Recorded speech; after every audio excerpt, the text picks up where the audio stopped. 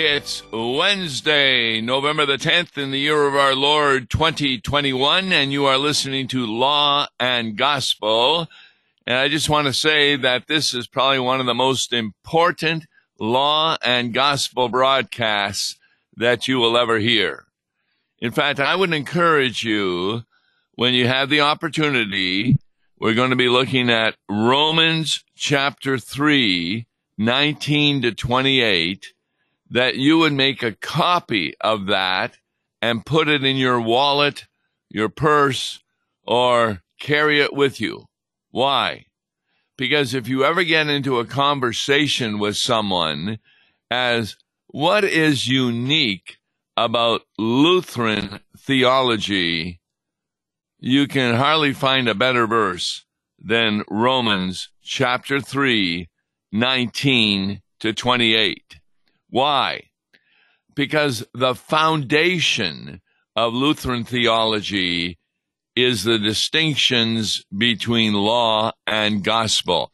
And I have to say, many people don't know what that means.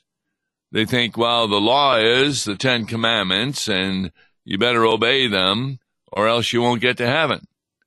That's often the understanding of law. In fact, it's the understanding of law in every other religion outside of Christianity. But Christianity has quite a different understanding of law.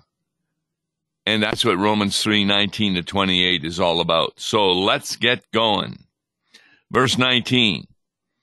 Now we know that whatever the law says, it speaks to those who are under the law, so that every mouth may be stopped and the whole world may be held accountable to God.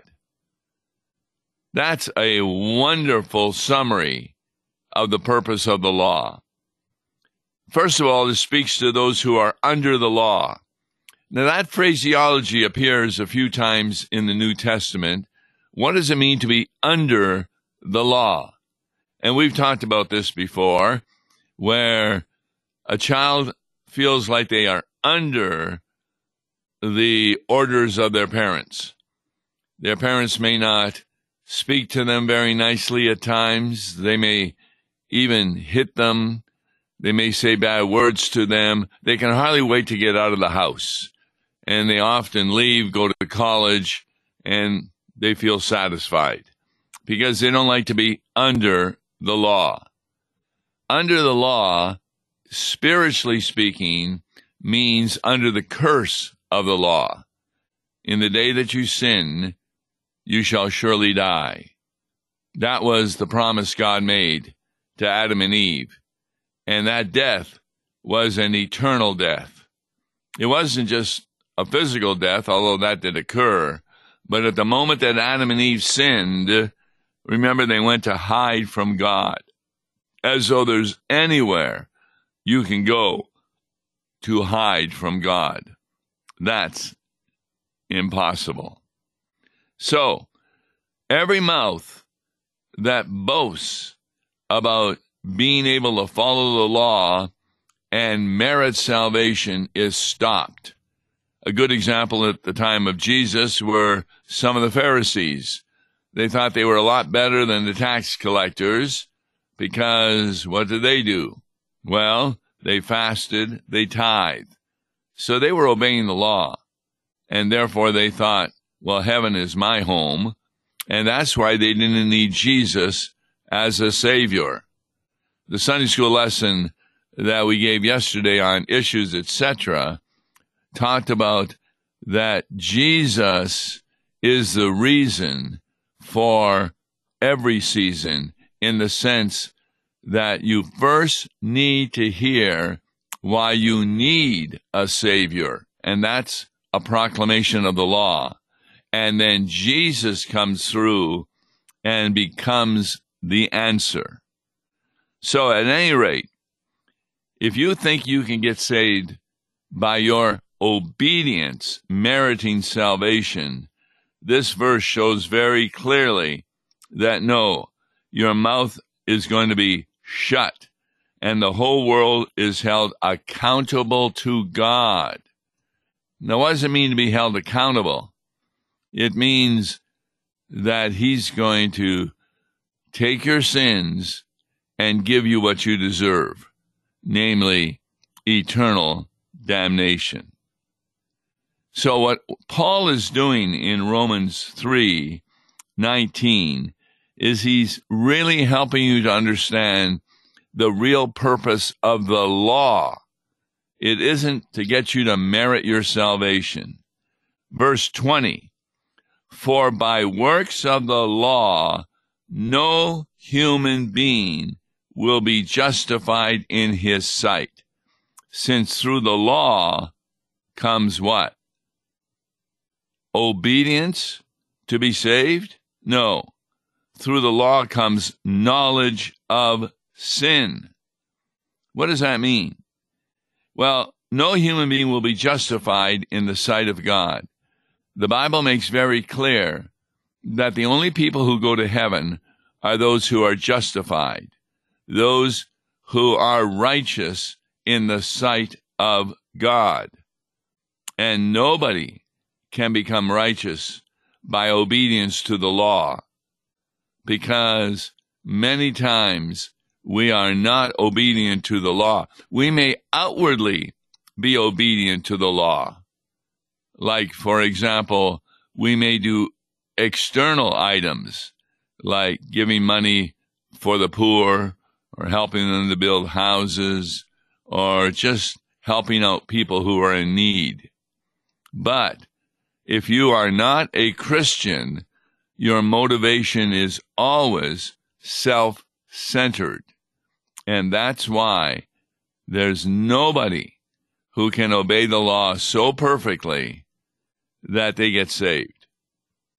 The law, its purpose is to help you to know sin. It's kind of like going to a doctor. You don't feel very good, and he's going to tell you what's wrong with you. Now, maybe medicine will help you, maybe surgery will help you, but the fact of the matter is, his diagnosis is not good news. And it is not by hearing the diagnosis where you are comforted. You're comforted instead by hearing, well, here's what we can do for you. Take this medicine. Similarly, in the church, people are not comforted by hearing the law. You may run into someone who doesn't think they're that big a sinner. So start talking about that the law is broken, not only when you do something wrong, but when you think wrong or when you say wrong. So you may not have committed an actual murder against someone, but you certainly may have had bad thoughts or even said bad words about someone. So that's a breaking of the fifth commandment according to the Sermon on the Mount. So the law does not bring righteousness because we're poor sinners. Even when we have faith in Jesus Christ, we sin daily. And our liturgy makes it very clear there is nothing you can do in order to pay off your sins. So how do you become righteous in the sight of God? That's verse 21. But now the righteousness of God has been manifested. That means it's been revealed apart from the law, although the law and the prophets bear witness to it. Now there you have a word that is used twice, the word law, with different meanings. The first law, that the righteousness of God has been manifested apart from the law, which means apart from any of your obedience to the law, you still don't get righteous, although the law and the prophets bear witness to it. The second word for law refers to the 5 books of the Bible of Moses: Genesis, Exodus, Leviticus, Numbers, and Deuteronomy. Yes, Moses was the lawgiver. And in Exodus, the people say, "We will obey the law in all that you say." And then they make a golden calf. So there it's very clear that nobody gets saved by the law. But it says the law and the prophets bear witness to it. Bear witness to what? They bear witness, and verse 22, the righteousness of God through faith in Jesus Christ for all who believe. That phraseology is a wonderful summary of what the Reformation under Martin Luther was all about. You do not become righteous by obeying the law. You become righteous in God's sight by believing the gospel about Jesus Christ. And what is that gospel? The gospel is not just the historical events of his birth, sufferings, death, resurrection, and ascension. No, the gospel are the promises connected to those items. He really was born incarnate as a human being. He suffered under Pontius Pilate. He was crucified. He died. He rose from the dead, and he ascended into heaven. What the gospel is that he did those things for you. So believing that Jesus Christ died on the cross, which of course the Pharisees knew because they were there, doesn't save anybody. But believing that he died for me, that my sins were forgiven by his death, that's saving faith. And God declares you to be righteous in his sight when you have that saving faith.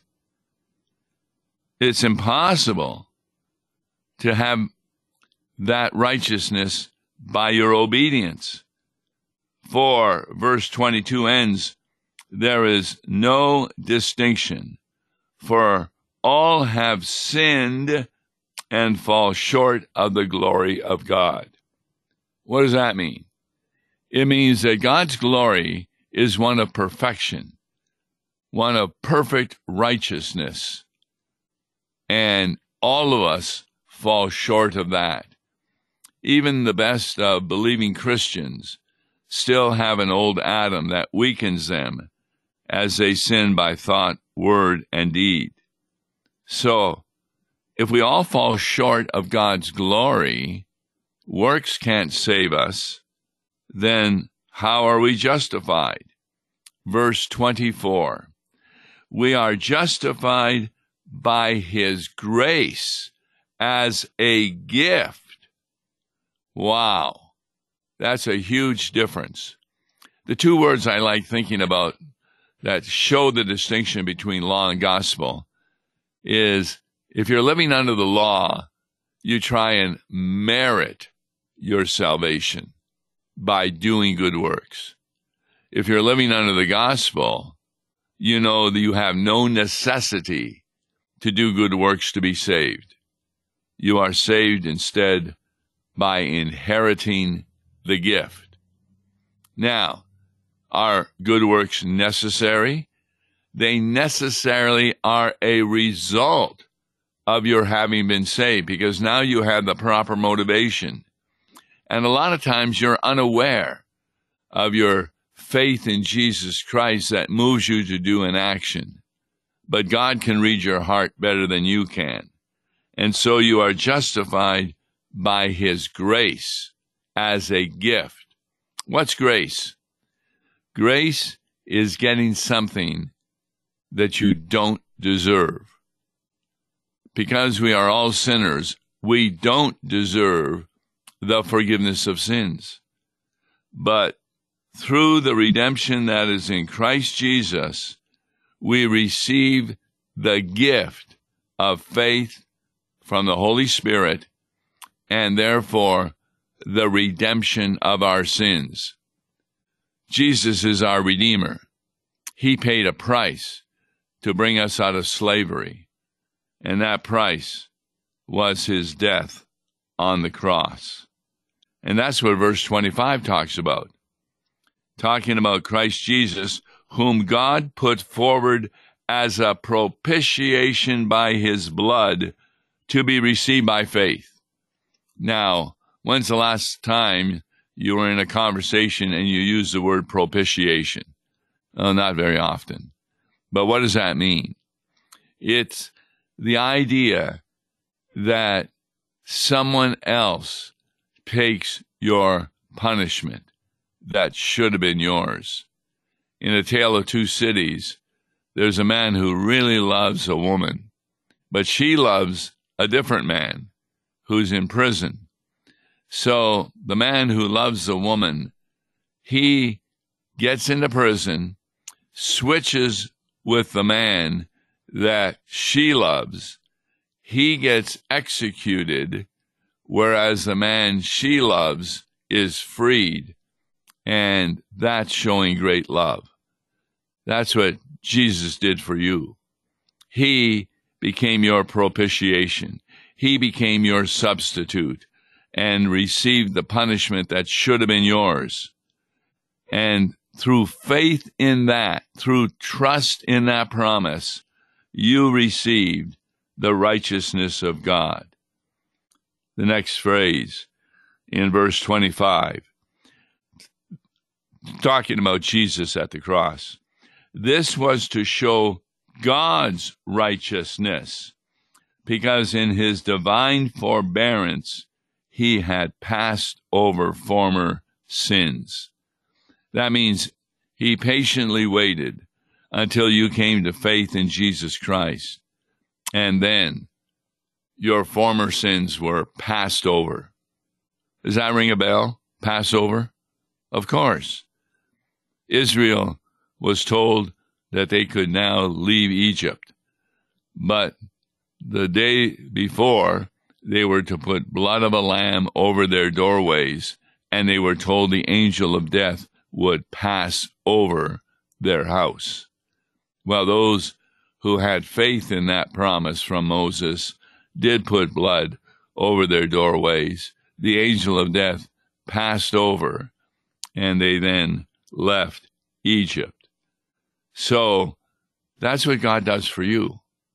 Because of the death of Jesus Christ, he passes over your sins. And therefore, he is the one who, yes, you are accountable to God, but he no longer considers your sins as needed to be accountable. You are no longer accountable in regard to your sins, because he looks at your faith, and that's what saves you. So, verse 26 goes on. It was to show his righteousness at the present time, so that he might be just and the justifier of the one who has faith in Jesus. There's two kinds of justice. The one is a karma type of justice. You get what you deserve. And that's what the government does. You rob a bank, then you go to jail. You get what you deserve. And that's what God can do to every unbeliever. But for believers, you don't get what you deserve. So how is God just? Well, he was able to forgive you because someone else took your punishment. And therefore, Jesus is your Savior, the one who died on the cross so that you will never really die. For at the very moment that you die here on earth, your spirit is with Jesus in heaven, awaiting your body on the day of Judgment Day. So this is where Martin Luther was really confused. He hated God early when he became a priest, because he was under the impression that the righteousness of God was perfect obedience, and that he had to emulate it. He had to do it, and he couldn't. He realized he was too much of a sinner.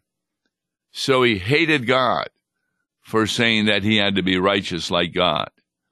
Then he read Romans 3:19-28, and the lights went on, where he saw, yes, you need God's righteousness, but you don't get it by obedience. You get it through faith in believing the promises of the gospel. So God is just and the justifier of the one who has faith in Jesus. Verse 27, Romans 3. Then what becomes of our boasting? It is excluded. By what kind of law? By a law of works? No. In other words, you have your boasting excluded not because you are doing so many good deeds and good works. No, what is the reason? But by the law of faith. The principle of faith means that through faith in Jesus Christ and faith alone, you are declared to be righteous in God's sight. That righteousness is yours while you're still a sinner. So every Christian is 100% sinner and 100% righteous. The righteousness comes about because God declares them to be righteous. It really doesn't matter who you are, what you are. A lot of times you get declared to be something simply because someone says so. And that's important. People will declare you to be their friend. You don't know why they want to be your friend, but they're your friend because they declared it to be so. Even though they know that at times you're a sinner, but they still want to be around you. They enjoy you. So, it's by the law of faith, the principle of faith, that you receive the righteousness of God. The last verse, 28, needs to be memorized. For we hold that one is justified by faith apart from works of the law. It's not that works of the law don't occur. It's kind of like, and I like this analogy, how does a little child become a child of the parents? Is it because the child does good works, like take out the garbage, wash the dishes, clean the room, wash the car, and then the parents declare, yes, now you are our child?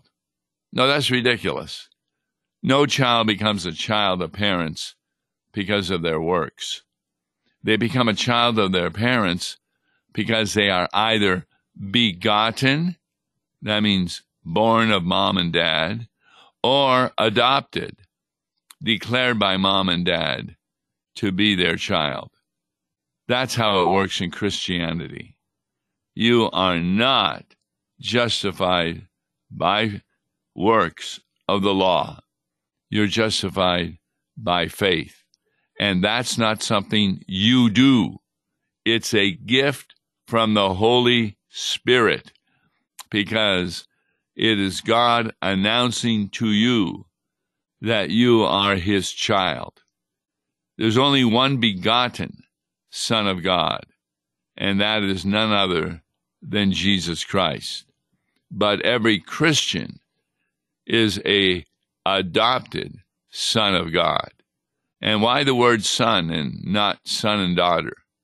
Because the inheritance in Jesus' day would go to the sons, and therefore women are now considered sons of God.